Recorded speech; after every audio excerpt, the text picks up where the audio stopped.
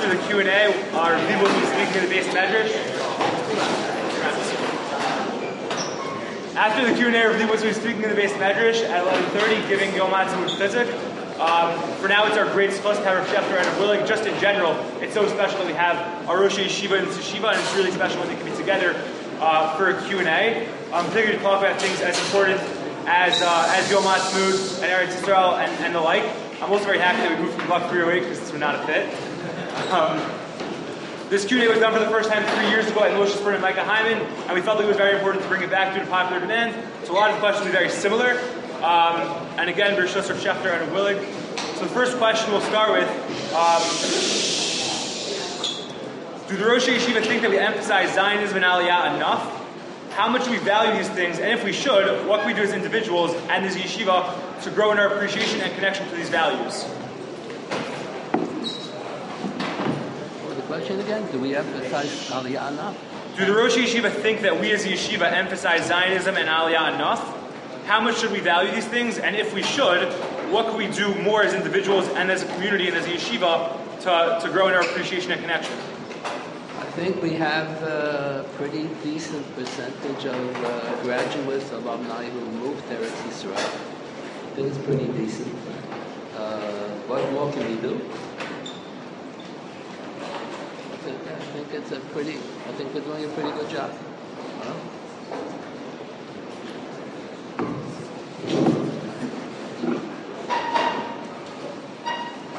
There's always room for improvement. Anything that a person does or that an institution does. And if, in fact, we do value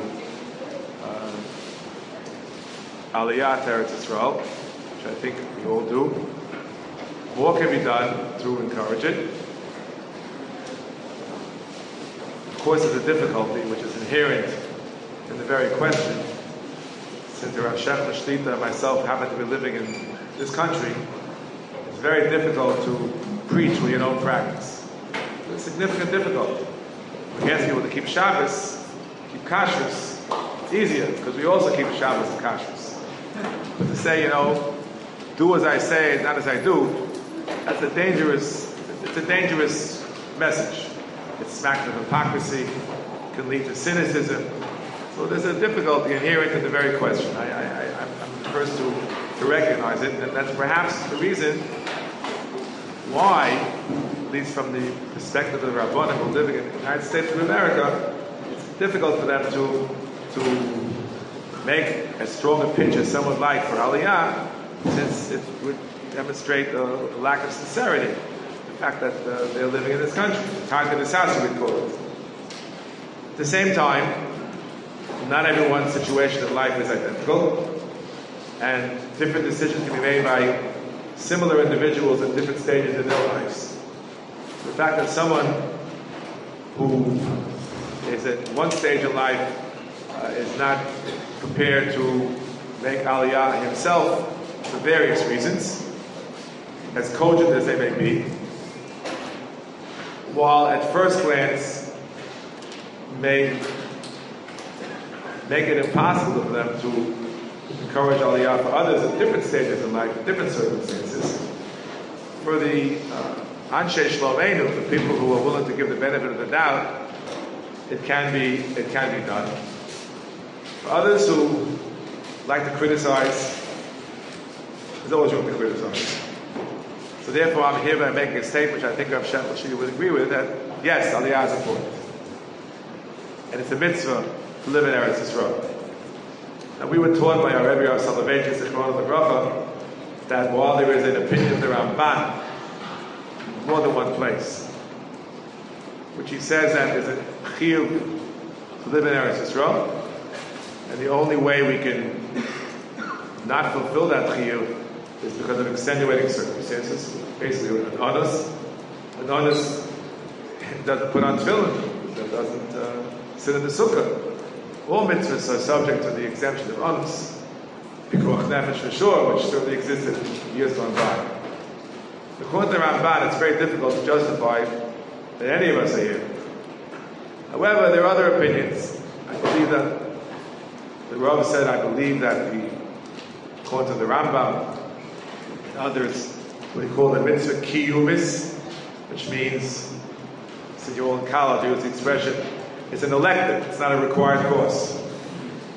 It's an elective, there are many electives, and you'll sure spend your time with these electives, each one according to his own preference. And this is certainly a mitzvah kiyumis to live in the Holy Land, but if it's not a mitzvah kiyumis, so then, there are other considerations. Maybe a person can give what's stuck of living in America, also beyond a certain amount, beyond a certain minimum, it's a mitzvah kiyumis. Maybe to learn more Torah in Eretz Yisrael, which again, beyond a certain amount, is a mitzvah kiyumis, etc. Maybe some people feel they can bring up their children the way they want, the way they grew up here, and it's much more difficult there for many reasons.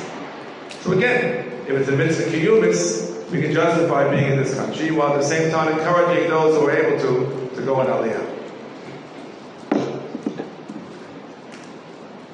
As a follow-up to the first question, sometimes people, especially in America, have trouble connecting to Eretz Yisrael. They may have learned there for a year or two, but sometimes don't feel that connection.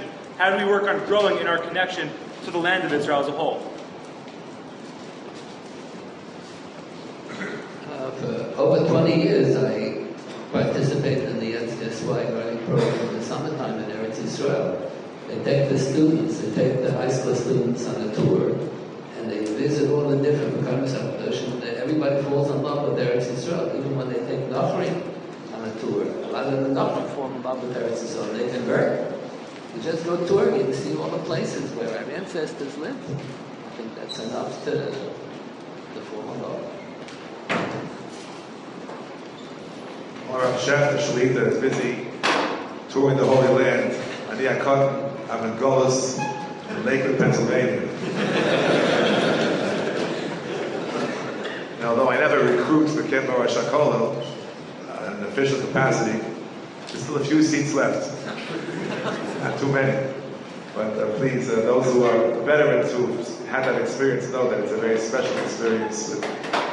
I dare say, and I don't say that Bigadol, the learning is more intensive in Camp Marashah precisely we don't have so many tours.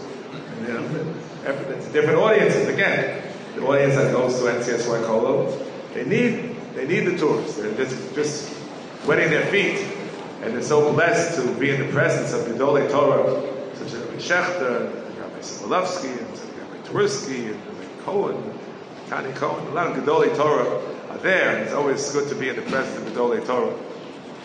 We have our own Rabbi Cohen, not Chayola. Yeah. So I'm not privileged to tour the country as much as Gohan Rav Shechter is. However, I also have connections which he shares. Baruch Hashem, we have children living in Eretz Yisrael, and that's still a very strong connection. Every parent is connected to children and grandchildren, and the more children and grandchildren you have in the Holy Land, this intensifies the connection from simply personal and familial perspective, which is, of course, the best way to be connected. And of course, you need in today's world, you need to actually be there to be connected, because just as parents and grandparents connect these kinds of devices, as Chatoy and Imaskir, these kind of devices, which have WhatsApp on them, and you can see pictures of your children and grandchildren wherever they may be. If you're in the Arba Campus America, you can certainly do it as well in the Arba Campus of Eretz Yisrael. And therefore, it strengthens the connection that many of us have because of the family members that we have in the Holy Land. And I think it's fair to say that the fact that Rav Shechter Shlita and I have children living in the Holy Land is not disconnected to the fact that we have felt strongly about the importance of Aliyah and of Eretz Yisrael in our homes, and perhaps without any public proclamations. Children pick up in their parental homes what the parents really feel. Can't fool your children, for better or worse. And the fact that we have many children and grandchildren in the Holy Land, I think indicates to some extent the Ahavas Eretz Yisrael, which they felt in their bones growing up in their homes. And this is something which even a person living in Golus can succeed in imparting to the children.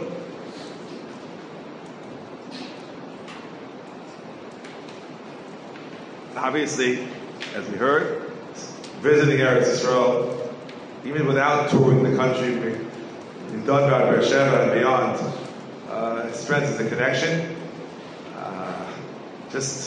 When I go, I usually don't. When I do, I usually go on a tour of the yeshivas. Rav Shetel, the Mekomos HaKadoshim. I meet the Mekomos HaKadoshim are Keren B'Yavneh and Shalavim and Har Etzion and Kotel and Ativ and etc. Those are my Mekomos HaKadoshim that I go to. May not be as scenic from the natural perspective, but seeing the Talmidim of our yeshiva and other Talmidim, past, present, and future, it's a very special experience, which, of course, even more so strengthens the connection to the Holy Land. Rav Willig, Rabbi spoke in the first question about different cheshbonos we should be making when deciding to make aliyah. I guess to Rav Shechter, and if Rav Willig has any other follow-ups, how seriously should we take these cheshbonos of aliyah, and how much should they weigh against other factors?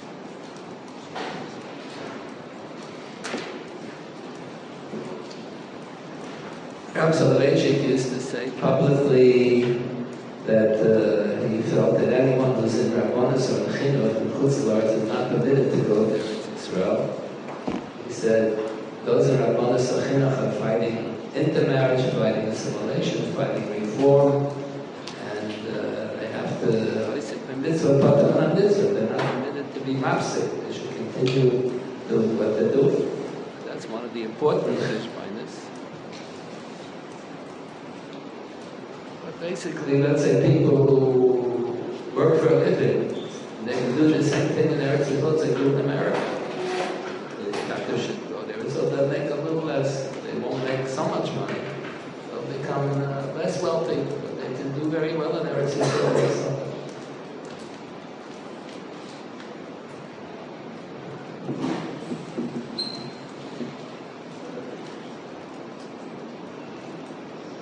It's difficult for any one individual to project his situation onto others.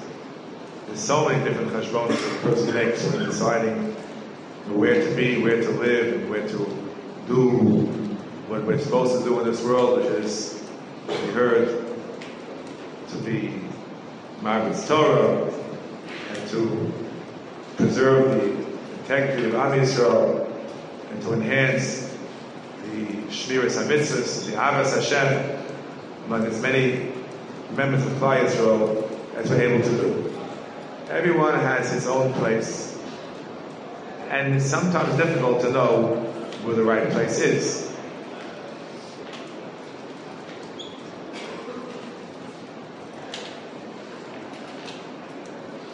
And the right place doesn't just mean whether you're in Eretz Yisrael or Chutz La'aretz, but within Eretz Yisrael, within Chutz La'aretz, where's the right place? Not that a person always has a choice to find the place where he wants to go. Gemara said in Yuma, B'shimcha yikurucha v'komcha yoshivucha. Kadosh Baruch Hu has his own plans, calls you by name and puts you in your place. You sometimes don't really have a choice to go to another place.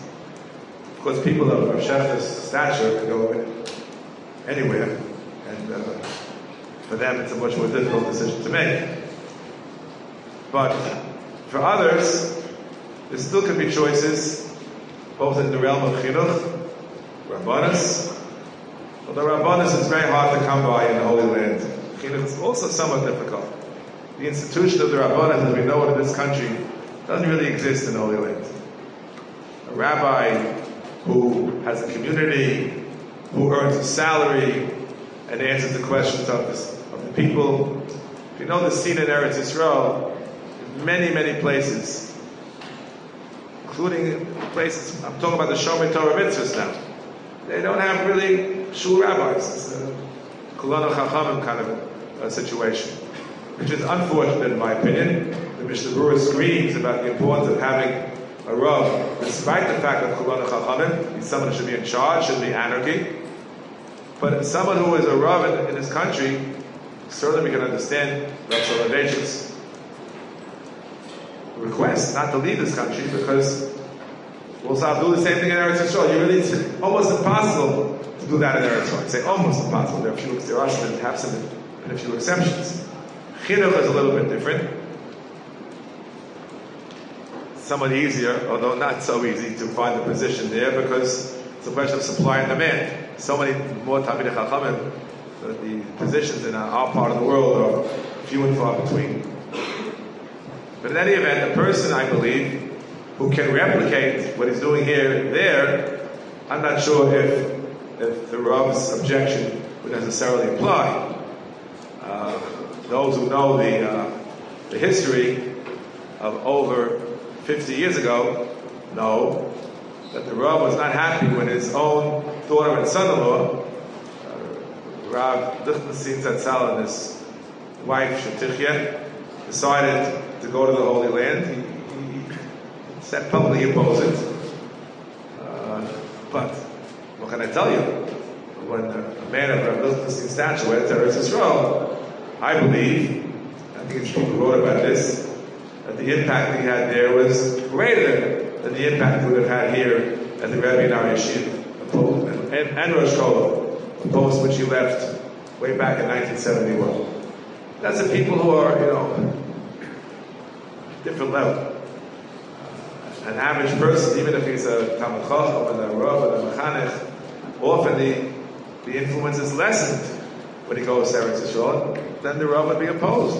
He wanted to stay here in this country to have a greater influence, whatever capacity that he serves in. Honestly, if people at a younger age were able to replicate the work they do here over there, I give them my bracha. There's a Talmud of mine who kept saying he wants to go, and I said, no, you can't go, because you're not only you're a Rebbe, he's a Rebbe here in our yeshiva, but you also serve as a Rav. If you go there, it was all for the job as a Rebbe, but you will not be serving as a Rav. I said, you can't leave, it's impossible. One day I said, Rebbe, I could be a Rav too. I said, I withdraw my objection. He's now a Rebbe in a more prestigious yeshiva than he started off with, and is establishing a community in the Holy Land. That's shown to object. On the other hand, I've said this before, and I still say it, because people don't listen to me. Some of my very wonderful colleagues have joined the ranks of individuals who retired to the Holy Land at an age when they're still 100% vibrant and have the capacity and the ability, if they so desire, to maintain their significant posts in Chinuch, someone is in Rabbanis, in this country. And I don't believe a person has the right to leave such a position if they're able to stay, unless they can be reasonably assured that the one who takes their place of the same level of Torah Yerushalayim. I mean this very seriously, and sadly, I've seen it happen in a way which is not what I would like, not what my Rebbe would like. And these people either retire completely or occupy insignificant positions in the Holy Land. But here they were doing very significant things. Very. In shuls and in schools. It's very nice to retire and to sit and learn whatever good things that people are doing. But if they would be able to stay here, sometimes they can't stay. In some places, the shul of the school says you reach a certain age, shalom. Even, So then, okay, fine. Eretz Yisrael, what could be better? But if that's not the case, and they're able to stay, either because they're not that old, or because the shul or school is smart enough to know that as long as they're doing a good job, they should stay, in my opinion. So this is just some rumination. So what I think in different situations. Baruch Hashem, talking to a young audience, your lives are ahead of you. If you decide you want to make your mark in the Holy Land in a proper way, Alu B'atzlicha. As as a follow-up to the point about Chinuch and Rabbanos, I think I've heard the Rosh Yeshiva use the mashal of the captain of the ship. So Rebbe mentioned it's a younger crowd. Most of us are in college or in smicha. How are we supposed to know if we're projecting to be on the track that we would be the captain of the ship and we wouldn't be able to leave because of the impact we could have in America?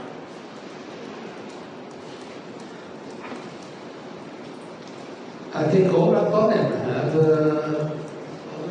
and shuls and yeshivas have a significant influence on their listeners. The Rabbanim and the shuls should give more musar because the Balbatim will listen. And the rabbis and yeshivas should teach more because the Talmidim want to hear more. They're all the captains of the ship. They're all able to influence their Talmidim and their Balbatim. I think so.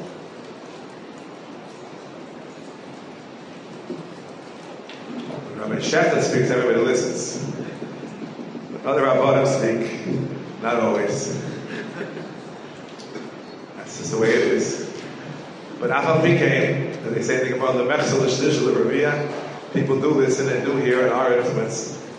And I say this to everybody in the room. Put aside the Eretz Yisrael issue for the moment. We need more captains. We need more Mechanchen. We need more Rabbanim. You can be successful. It involves some serious nefesh. We heard earlier about lowering your income by moving to Eretz Yisrael from America. That's certainly true. But if you decide to come in Chinuch or Rabbanos in this country, as opposed to the careers that you could get with your wonderful degrees in this college, it's also a significant income loss. I'm not here to measure the various disparities, figure it out.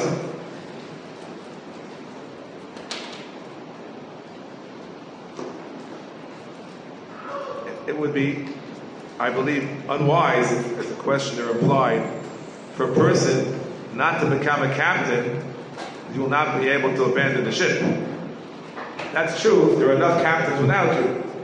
Let someone else be the captain. I'll sit in Koilul or whatever. I have independent income.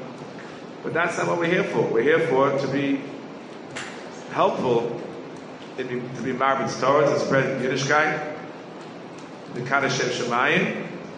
If that means that if I assume a Rabbanos at age, or young people, and I'm still in my 20s, and if I'm successful, I'll know that when I want to go 30 years from now to the Holy Land, that the rabbi will tell me I can't leave, I'm a captain, then no one's going to become a captain, then the ship is going to sink. So I think that anyone here in this room who has a passion to go into Chinuch or Rabbanos should not be swayed by the lower income in this country or by the inability to abandon the ship at some future date to go to the Holy Land. If you're cut out for it and you have the ability and the talent and the drive to enter into this holy work of Malech HaShamayim, I say in the same words I said before, B'Hatzlacha. How did the Rosh Yeshiva think we should view the many sects of Jews who are not Zionistic? This could both refer to the thousands of B'nai Torah who are either non-Zionist or anti-Zionist, as well as many secular Jews who have become anti-Israel. How should we view them? How should we deal with it? Well, the first word, how should we deal with it? How should we view, what are Rebbe's thoughts towards the fact that there are so many Jews who are either B'nai Torah but are anti-Zionist, and also the many non-religious Jews who are anti-Israel?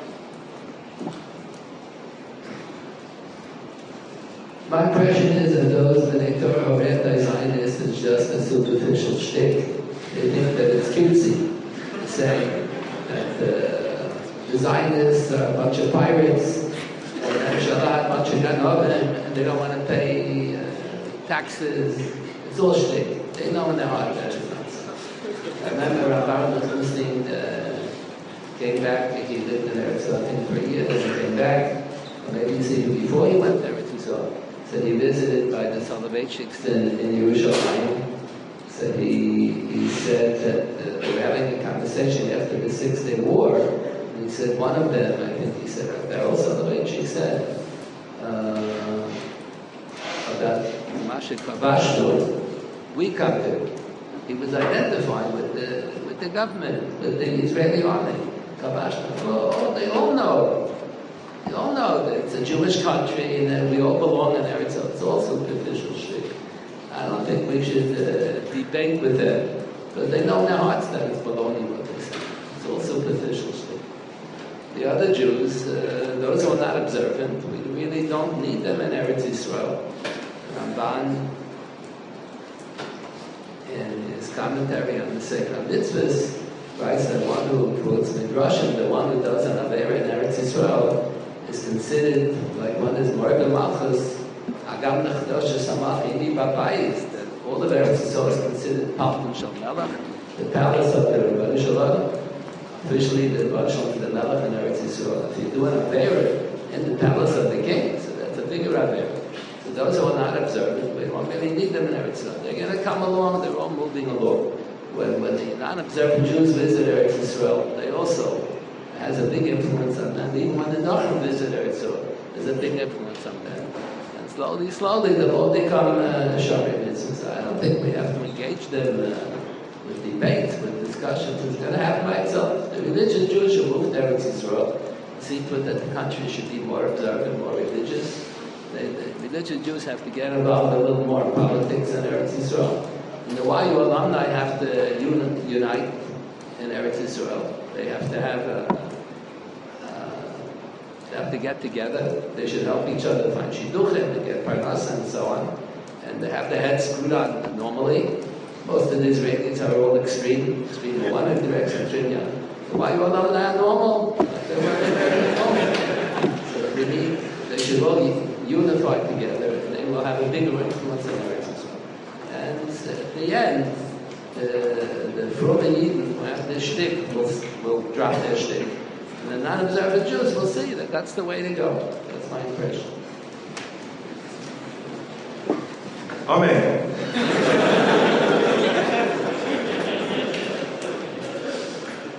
Thou tell us that Chacham is others minori.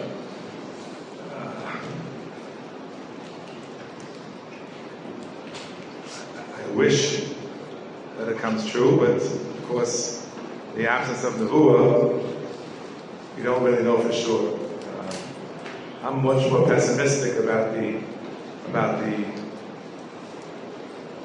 anti-Zionists from the secular Jewish community, which, as time goes on, from the halakhic perspective, is less and less Jewish. You probably are aware of the fact that the Reform believes in patrilineal descent, and in the street, certainly intermarried people have a right to be called Jews when they want to criticize the state of Israel.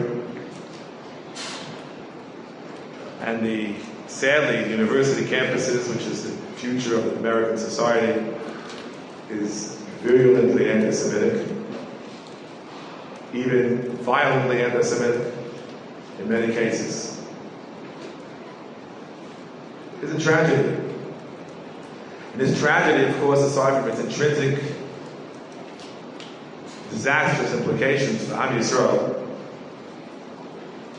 and they criticize one of the leaders of the Mizrahi in Israel for using the term Shoah, Holocaust, about the loss of so many millions of Jewish souls to intermarriage and assimilation since the Holocaust. He wasn't the first one by far to use the expression. I'm not going to use it myself, but just to illustrate how many millions of Jews have been lost to assimilation and intermarriage in the last, let's call it the last 75 years. It's a tragedy in and of itself. You're also talking about involving in politics. I am apolitical by nature, but the politicians who do dabble in politics are warning us, and the Jewish activists who try to help them, that as the broader Jewish community in this country becomes less and less pro-Israel, has an impact on what goes on in the Congress of the United States of America, even in the White House, which is a second danger that faces us. Somewhat peripheral to the main disaster, demographics, But it's very worrisome.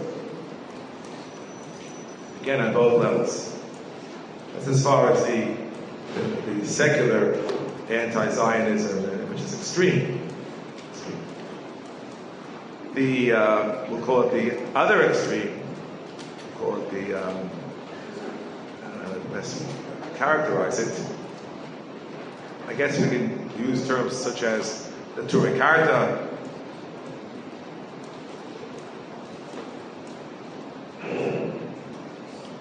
So, I don't know what leads them the way they go.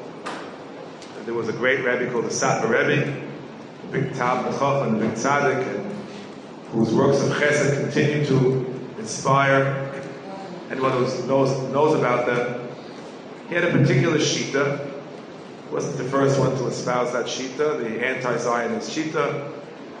Everything was viewed as a Ma'aseh Satan, even those same events that inspired Brisker, Einiglach, to use the word Kavashnu, inspired the Satmar Rebbe to write Al Gula Al Atur, which he cited the 6-Day War, which he feel was miraculous, as a Ma'aseh Satan. And that, we'll call it a rather extreme position, has made inroads into what I consider to be the mainstream of the Haredi world, which I view not at all as anti-Zionist. I would call it rather non-Zionist. And I believe, again, I'm not an expert, not in sociology or in the intricacies of this part of the world, although I am somewhat acquainted. I believe that they feel that since Zionism, in its original political iteration, was primarily secular. I'm not discussing the proto-Zionists of the Gedolei Yisrael of the 19th century, who encouraged frum people to lead frum lives in the Holy Land. And they were the pioneers, going back even to the Talmidei Hagra and Baal Shem, who came even earlier than that. But it's undeniable that politically, the political leaders of what we call modern Zionism were overwhelmingly secular, and some even hostile. So therefore, the mainstream of the Haredi world are very hesitant to associate themselves. Perhaps you're familiar with a very recent development, very, very recent, which reflects some of the old tensions. An individual whom I know personally decided to embark on what started as a one-man crusade, that proved to be very successful, to establish something called, I think it's called Eretz HaKodesh. My name is, I got the name right. And to involve Haredi Jewry, Bahamoneim, and their masses, as members of the World Jewish Congress and the Jewish Agency, in order to influence very significant amounts of money which are allocated, which could accrue to the benefit of Torah institutions. For a long time, what we'll call the Mizrahi element of Klal Yisrael, calling religious Zionists, were part of this organization, whereas the majority of what we'll call the Aguda world kept their distance. But in this particular case, because of the practical ramifications involved, many, many leaders in that world joined in this effort, signed their names to this effort, and remarkably, how they say in this country, they went from 0 to 60 in one shot. They were not members at all, and in one election, they, I don't know how many numbers, what the exact numbers were, but a very significant percentage where they were, the exact statistics, close to the numbers, not sure exactly which way, to the long-standing Mizrahi slate, which Rabbi Shechter Shlita headed. But you know what happened? There was tremendous opposition within the world of Agudas Yisrael. There was an argument in members of what they call the Moetzes Gedolei HaTorah here in this country, and it's spilled over into Eretz Yisrael, in various factions. And some said articulate spokespersons whom I respect greatly. We can't do this. Of course, you participate in Eretz Yisrael. This is not Satmar that they boycott the national elections. By the way, for your information, Satmar does participate in local elections, the municipal elections, because that's relevant to their immediate issues. But the national elections, which they view as being more global issues, they refuse to participate, which is sad, because if they would participate, it would certainly impact on the nature of the Knesset and the whole world, but we can't tell them what to do. But there were significant voices that said, all right, we have to be involved in the state of Israel. Before the state was established, there were fiery debates, amongst Gedolei Torah of that world, yes or no. Yes or no. Although it's assumed that the majority of the people in that world, the Gedolei, were opposed. If you look more carefully at the historical record, you'll see not so simple at all. But after the state was established, I quoted from the American head of the Moetzes, whose name is Rav Reuven Grozovsky, who said, stop fighting. Based himself on a Chazal, but Nasa Adam, he said, for Nasa Adam, for Nasa Medina, it's there already. Stop fighting about it. It's there, you have to recognize, you have to live with it. And that's been their general approach, in or out of the coalition. But this, it's not government anymore. This is quote-unquote voluntary. You choose to join a group that is headed by secular Jews. This is against our principles, and very strong voices oppose this Eretz HaKodesh. So there are divisions of opinion within that world, and I believe we have to respect all opinions, from Satmar to, I don't know what the other extreme is of people who are Shomei Mitzvahs. Maybe we'll just use the word Bnei Akiva, or something like that, just to give a name, draw a name on it. We have to respect, and we respect all Jews, even if they're not Shomei Mitzvahs. We respect them, though we sadly disagree with them. But some of the Shomei Torah Mitzvahs, you have one that with opposite attitude towards Eretz Yisrael or Medina Yisrael. I believe we have to respect everybody. They all mean the Shem Shemayim, what they really mean what they're saying, and they don't mean what they're saying. That's not that important. What's important is trying to get along with people, because we know, we have to try to have shalom within our machne of Shomei Torah Mitzvahs to be able to daven to Kodesh Baruch Hu for shalom from our enemies. Look at the Malbim, other Mefarshim, Yehi Shalom B'Chelek Shalva B'Aman Osayach. If you have Shalva B'Aman Osayach in the palace itself, we heard that Eretz Yisrael is the palace, but Klal Yisrael occupies the palace, even those living here. If we have Shalva B'Aman Osayach, we can get along with one another, notwithstanding significant disagreements. Then we can have a greater chance of davening to Kodesh Baruch Hu of Shalom B'Chelek. There should be peace on our walls, on our armies, and our enemies should finally stop trying to harm us so much. That's what we daven for all the time. So, these are all significant issues which obviously cannot be covered fully in this forum, but I think that they should be understood by the people here in this room.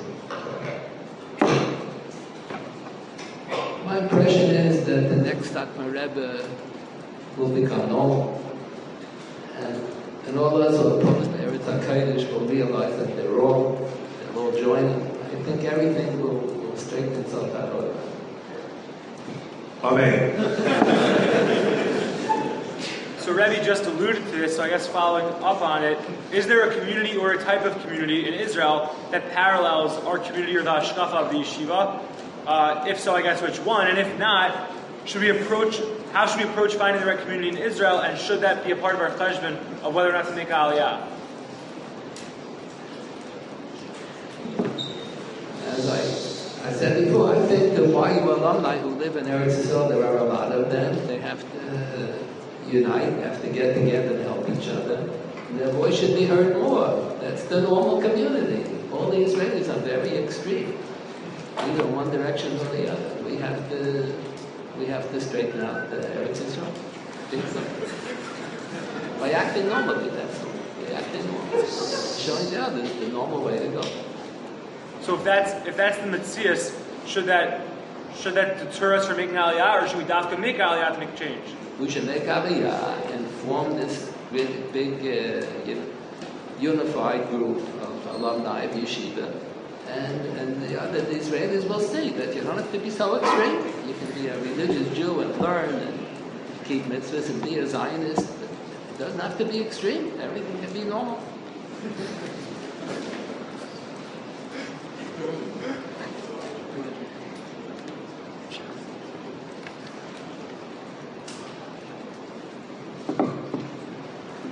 Once again, from Rav Shechter Shlita's mouth to Kodesh Baruch Hu's ears.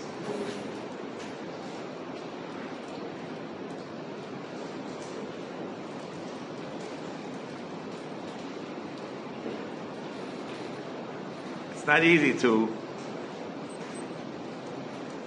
influence others who come from different backgrounds. While I concur completely, the Rav doesn't need my endorsement, and the value of a YU type community in the Holy Land. It's hard for me to, maybe I lack the vision. It's hard for me to envision that this group, even if it increases in size, is going to dramatically impact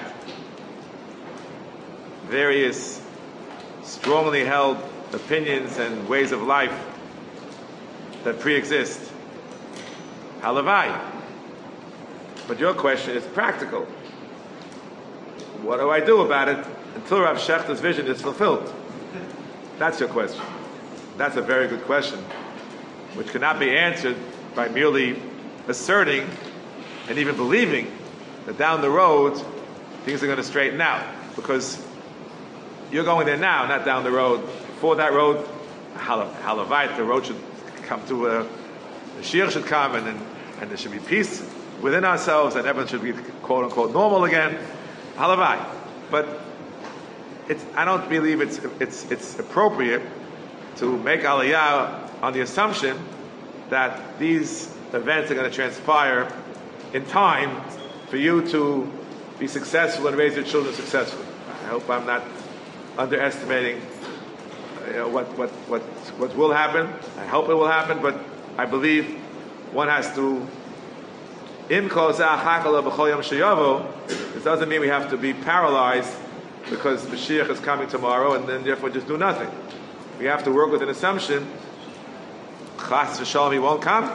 That's how we lead our lives. Even though we hope it's going to come every day, we lead our lives in a fashion. Chas v'shalom, he doesn't come every day. We have to be prepared. So too, even on the lower level, what the Rav spoke about, everyone's going to be normal, and they're all going to realize that they made a mistake, and they're going to understand that Eretz Yisrael is important, and stay naniach.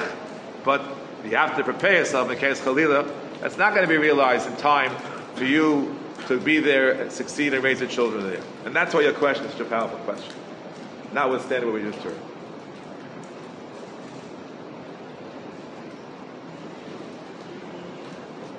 There are individuals who maintain, who have experience, that if a family wants to make Aliyah successfully, what does successfully mean? I'll tell you what I think successfully means.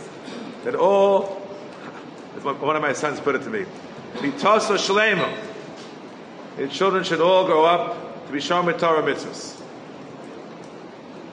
Those who know, and I spoke about this last time, got some flack, but I don't know if things have changed in 3 years, that in certain segments of the community, it's reported in the press, I'm not telling you a secret, there's a significant measure of what we call today nishira, which means individuals who, sadly, growing up in Shomer Shabbos homes, where they themselves are not Shomer Shabbos. It has something to do with the service in the army and other considerations, which I can't elaborate upon in the time allotted. But it's a fact. I don't think it's deniable. And there are those who feel that if I will stay in this country, true, I don't have the intense experience of living in the Holy Land, and that same Ramban, where he decries Averis in Eretz Yisrael, it's really largely discussed in past week's parsha. And the Vachimosi says it. That if you sin, it's terrible. It's Mepal from Shomelech.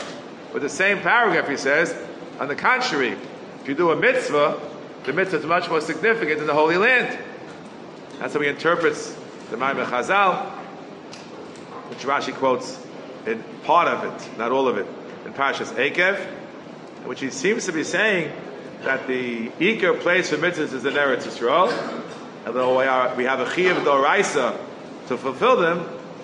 When you put on tefillin this morning, it was a Chiyuv D'Oraisa. If you bench this morning, it's a Chiyuv D'Oraisa. But the simple read of certain Amarei Chazal, the Ramban understands him, and he's not the only one, is that the main place of mitzvahs is in Eretz Yisrael, and we observe the mitzvahs here in Chutz La'aretz, so that when we come back to Eretz Yisrael, should not be Beinechem Kechadoshim. Those are the words of the Chazal. Indicate a somewhat lower level of fulfillment here in this country, throughout the world except for Eretz Yisrael. And therefore, that's another reason. Call it a mitzvah kiyumis, not chiyumis, but still, who wouldn't want to have the mitzvah at the maximum capacity? But at the same time, if the offset is, Chalila, if I will move where my friends moved, and I see that there's a significant nishira rate among my peers who have, people a generation before who grew up like me, and they moved to certain communities, and large numbers, Chalila v'chas, I'm just giving you what's reported, over 1/3, large numbers have sadly, despite their parents being Shomer Shabbos, are not, Rachmana litzlan. So, how can you take such a risk? I mean, there's a risk here in this country too, we know, but the numbers are much lower, those who are growing up in, we'll call our communities.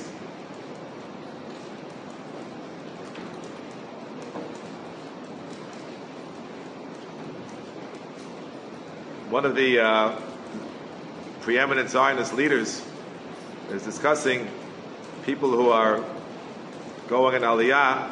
He paraphrased a Yiddish expression that we say at a yard site. We say the neshama should have an Aliyah, and he said the Aliyah should have a neshama. So it should be a spiritual Aliyah aside from a geographic Aliyah. And that's difficult. And I believe that many of our alumni have fallen into this, sadly. But in more recent years, perhaps even more alumni, seeing what's going on the ground, have moved to communities which there's a greater preponderance of our alumni, call them normal, but insistent on doing what they can to preserve the Mitaso Shalema, which I spoke. And in Eretz Yisrael, even with all their progress of this significant group, what they call themselves Anglos, it's still very difficult to navigate. It's very difficult to replicate the upbringing that you have in this country, where you study, let's say, in yeshivas such as ours, and there are other yeshivas the same general range. It's very difficult to replicate that in the Holy Land.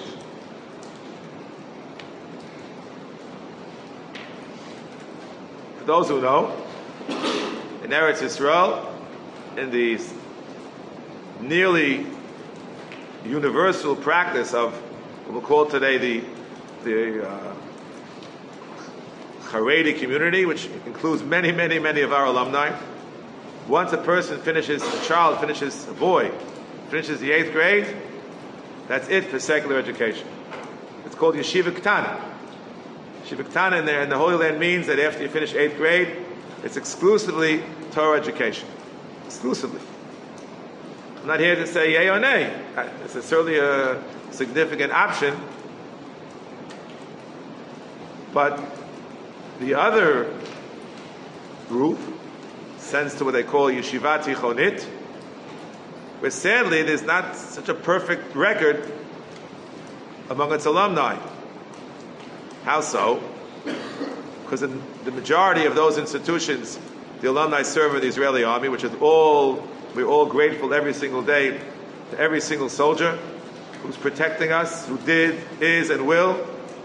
But at the same time, a reality check, there is significant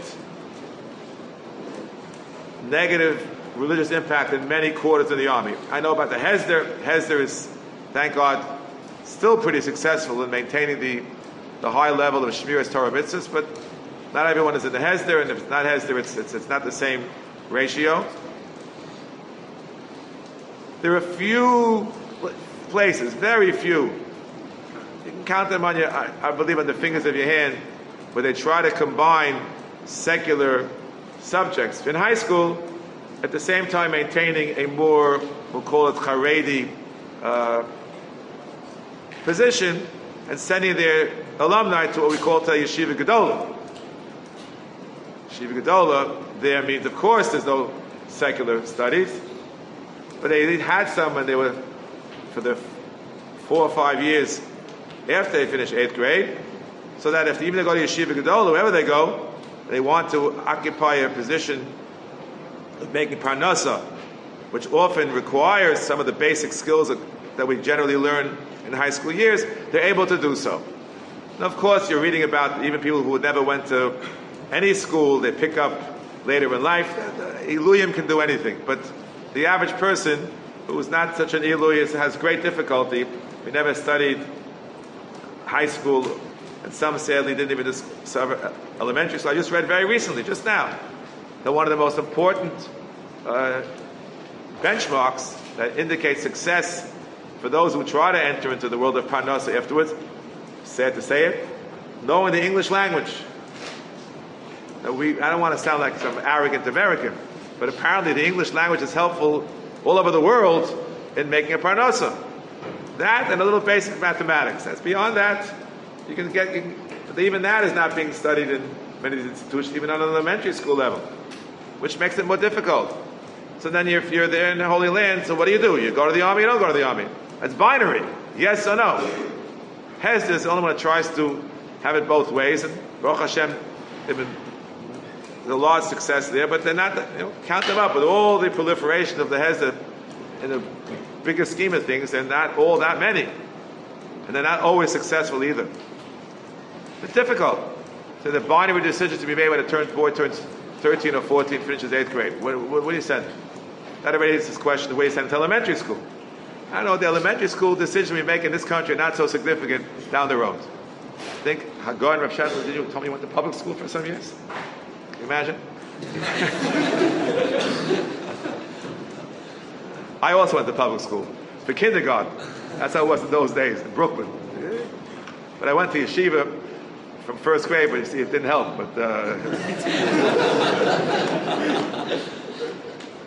but it is difficult to thread the needle in the Holy Land. It really is, and I have children who are trying to do so with difficulty. Most of them sent their kids to school which were more Haredi than the ones they grew up in. What they grew up in Breuers. They went, Rabbi Shepard's children, they all went to Breuers right over here.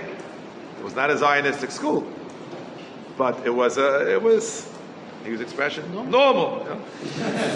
Normal. They grew up normally. And now they're trying to have their kids grow up normally, and they've been somewhat successful even in the Holy Land, but it's really hard to measure success and it's hard to achieve. We'll ask one quick question in our final 2 or 3 minutes, and then again, our lead will be speaking to the base manager at 11:30, followed by a Sudas Hodah. Could the Rosh Yeshiva speak about their first experience in Eretz Yisrael and how that helped them connect to the land of Israel?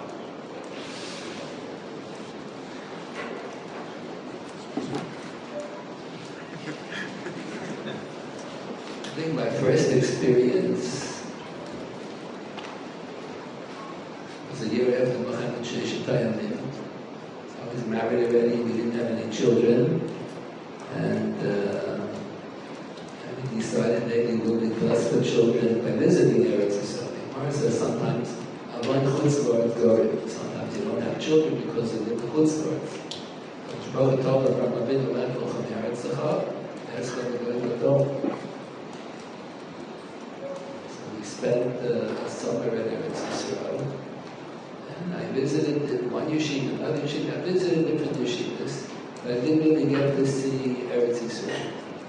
Then I remember someone was trying to convince me for the Tunur Ha'atzah Satar Talat.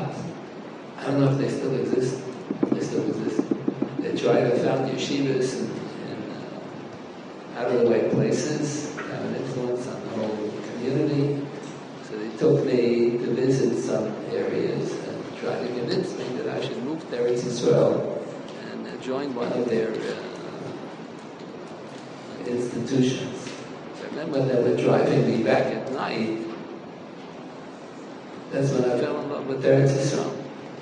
I could smell the berries growing, and it was dark on the highway, and there were lights on the highway.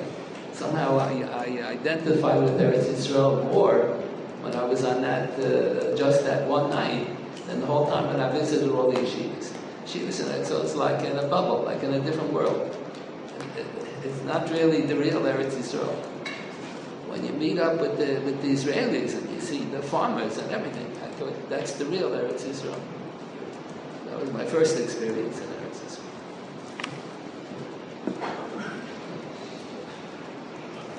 My experience in Eretz Yisrael began when I arrived in the summer of 1966. In those days, I was a student in Yeshiva College. There was something called the Junior Year Abroad. It was in the catalog. I don't know if it's still in the catalog. And they gave examples. You could go to Oxford, to Cambridge, to maybe the Hebrew U. But you know how we... you can also go to Kerem Yavneh.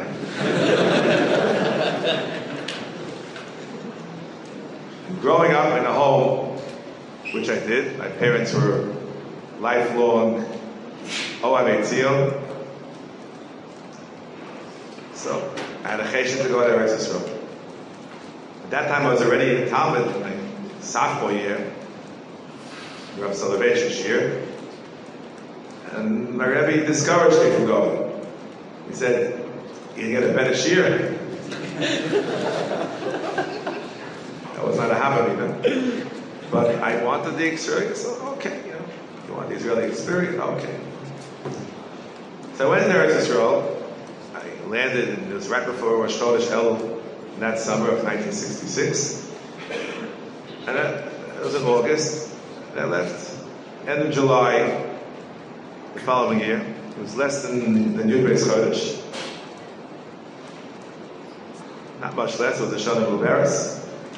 And I didn't leave right away like some other. I left the Shavas of B'Tammuz after the Rosh Hashiva left. But that year was transformative. It was transformative for me personally and for the whole world. You see, aside from the whole experience, and it wasn't like today. Today, someone who goes to Kerem Yavneh, these similar yeshivas, they already have their roommates lined up 3 months before, I didn't know from any. They put me with two Israelis and a European. I had no friends in the dorm. And I don't know if they still call it, it was called the barracks, where there was no bathroom and no shower. We had to go outdoors in the freezing cold just to get to a bathroom or a shower. It was a little roughing it, and there was no food, and there was no milk, and Baruch Hashem. But it was transformative. For those who know, Rav Goldberg Zal, the Rosh Hashiva, was a very charismatic personality, and opened up new vistas, which even though I had already heard from Rav Soloveitchik, it was a different style, a different way of expression. He also quoted people that Rav never would quote.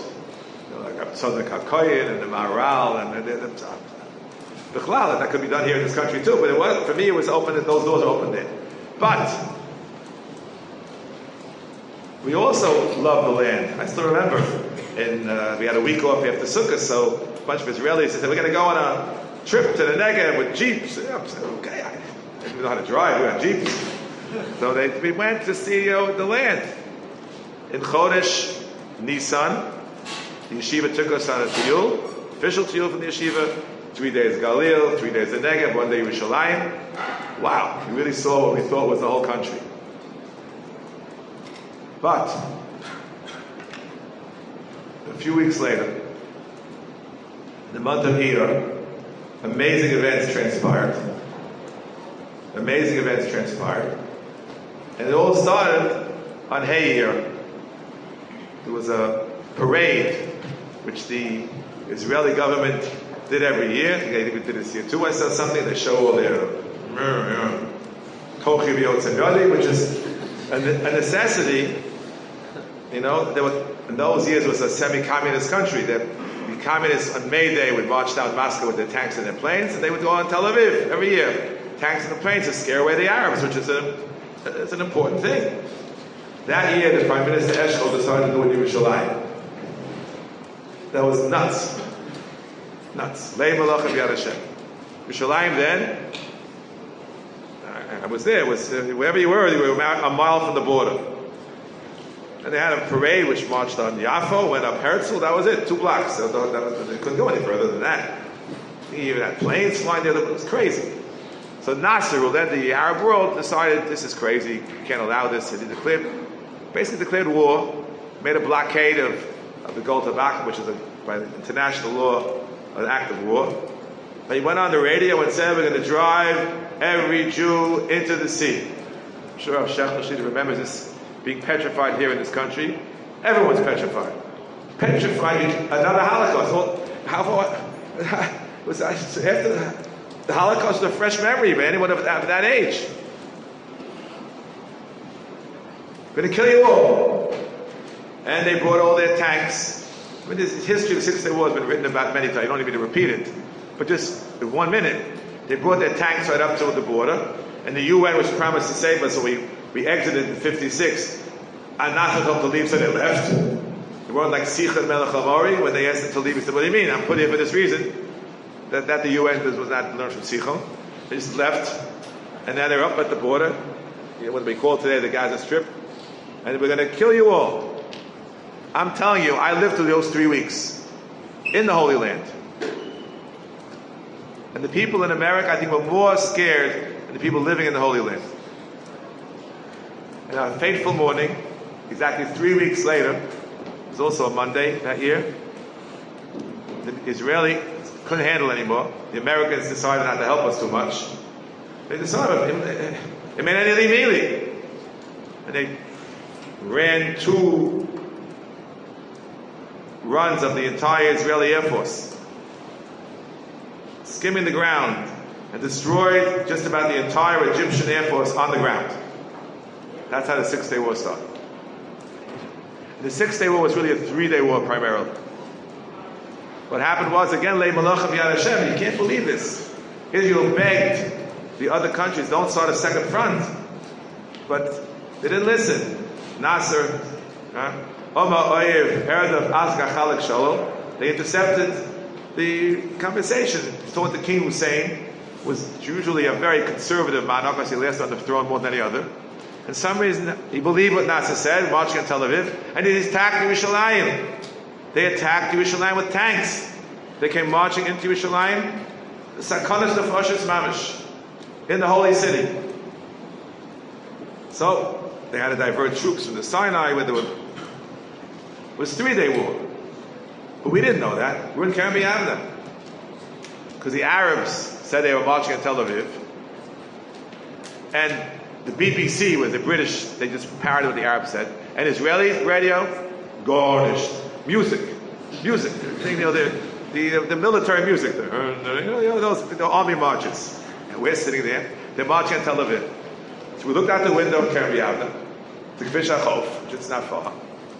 And then you can't get to Tel Aviv from Gaza without passing right by Kerem B'Yavneh.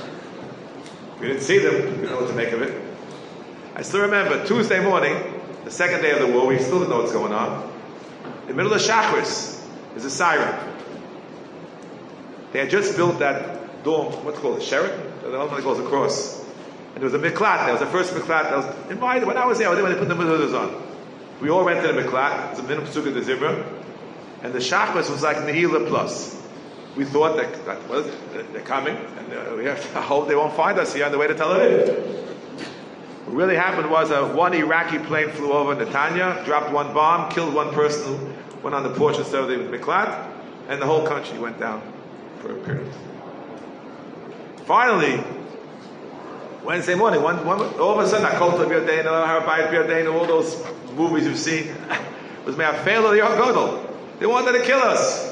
And all of a sudden, in 3 days, we were at the Suez Canal, at the Jordan River. Why did the 6-day war? Oh, the Goyim woke up. For 3 weeks, nothing to help us. Israel's winning, we got to stop the war. So they made a psak, the war will end Shabbos, 6 p.m. Israeli time. Friday night, got a psak from Rabbi Goren, go up the Golan Heights. That Friday night, they took casualties going up the heights. It's not so easy. They got as far as they got. The border is still there now. Still there from that Friday night, Shabbos, 6 o'clock, the border, that's what it was. Nisim and it flows. Nisim and it flows. I lived through it. I still remember. So after the 6 days were over, so now what? We wanted to go to the holy sites, but you can't go to Yerushalayim. It's full of mines and barbed wires. Burnt out tanks. They said we're going to open the wall to you, the western wall, the coastal Arabi, on Shavuos morning. Shavuos morning is exactly 1 week after Yom Yerushalayim. B'diuk. So Wednesday was Chav Kasir, next Wednesday was Vav Sid. So of course we went to Yerushalayim, had an all-night mishmer, in what they called then Heichal Shlomo, King George Street. I still remember we came out. We davened Shachos with Kriyas HaTorah, we didn't know what was going to be aiming at it. We come out, it was 5-something in the morning, it would all be empty. The streets are packed. The New York Times had a 250,000 people there. It must have been double that, easily. We came, they were dancing and singing. With Mamish, Yerushalayim, New York, Yeshachu B'Li Yachtav. I remember dancing down. There was one guy me with a Rabar L'Chosid with his streimel, with his white socks, with his yellow kapota. The other side of me is a not yet religious Jew, bareheaded with a camera over his shoulder. They're dancing together. It was normal. But that was the most abnormal day in our history, that normal day. Mashiach was coming.